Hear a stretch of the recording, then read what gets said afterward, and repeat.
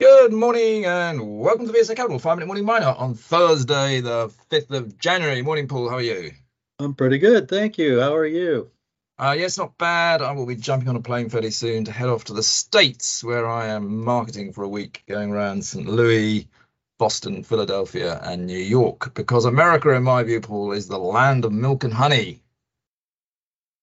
Is it now? Okay, very Now, good. that is not the biblical meaning, which I'm sure you're aware of. Uh-huh. Um, and it's not the medicinal thinking, because honey is actually quite good for a cough. And I could explain why, but I won't on this podcast.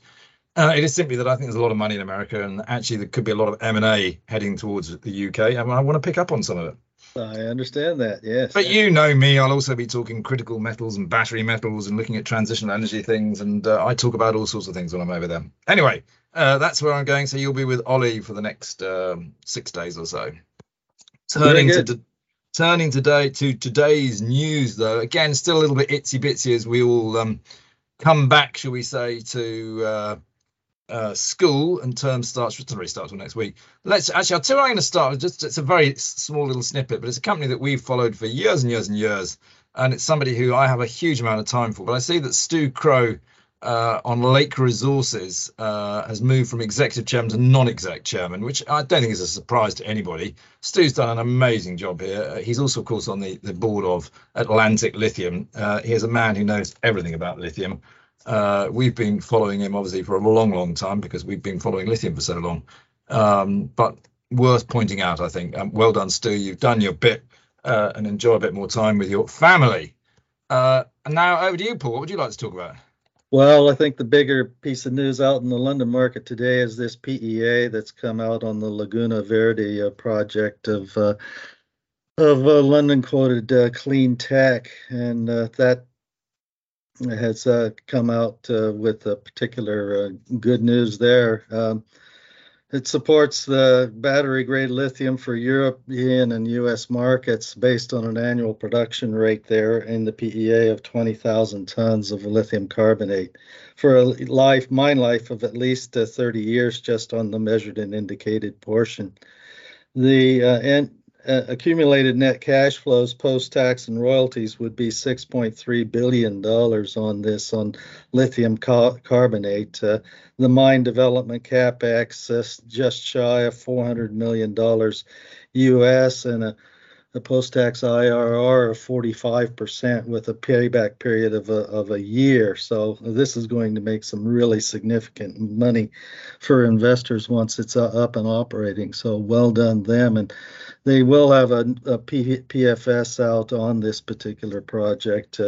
They hope by probably 3 quarters time or so, between third and fourth quarter, I think, of this year. Yeah, I mean, it's interesting. Again, a company that we don't act for, but we know the FD very well. We've known him for a very, very long time. Gordon Steen, good guy.